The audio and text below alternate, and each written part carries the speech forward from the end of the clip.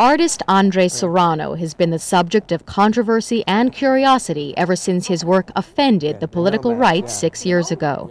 Now, a major retrospective at the New Museum of Contemporary Art in Soho seeks to put both his art and the uproar in context. When people speak of my work in terms of the sacred and the profane, my feeling is that maybe it has to have an element of both. You can't have the sacred without the profane. You can't have good without evil. I mean, we need the other side of the same coin to tell us what good is. Raised as a Catholic by his mother in Williamsburg, Brooklyn, Serrano explores the themes of religion and ritual in his work. One of his earlier pieces from 1985 is called Blood Cross. It's a photograph of a plexiglass tank filled with blood. The tank was not perfect. It was dripping. And so I decided that I would then overflow it and drip it, on purpose. Serrano's art upsets many people partly because he takes religious icons and immerses them in bodily fluids like milk, blood, or urine.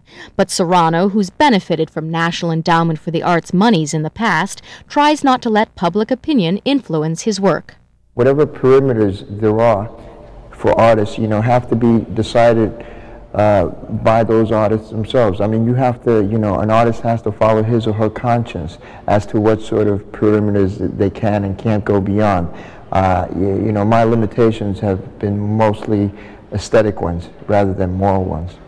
Serrano is known primarily as the poster boy for all that's wrong with the NEA. He's the artist who Senator Jesse Helms called a jerk and denounced as unworthy of public funding. In fact, it's this photograph of a crucifix steeped in urine that caused the damage. I see this photograph and I see several things. I see, somewhat seductive and reverential treatment of crucifixion or, a basic, basic religious iconography. I also see the start of a massive campaign by a, right-wing fundamentalist organization. Serrano has moved on since the controversy over Piss Christ erupted in 1989. Since then, he's focused on the homeless, on clerics, on guns, on cadavers, and on members of the Ku Klux Klan.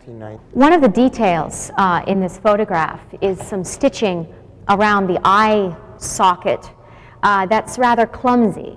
It reveals sort of a more human side to these frightening people. What do you see when you look at that? Well, I see a flaw, a flaw in the fabric, and then, and that's one of the things that I found in dealing with the Klan, that there was a lot of irony and contradiction, and things are not always what you would expect them to be. Serrano's work is not quite as shocking as the headlines would suggest.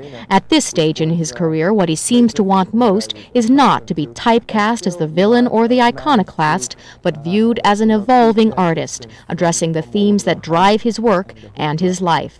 I still continue to make work that is, that can be hard-hitting at times, but for me that's a blessing, because I certainly don't want to become, old and stale or academic as an artist. Andres Serrano, Works 1983 to 1993, will be on view at the New Museum of Contemporary Art through April 9th. For WNYC, this is Jenny Attia.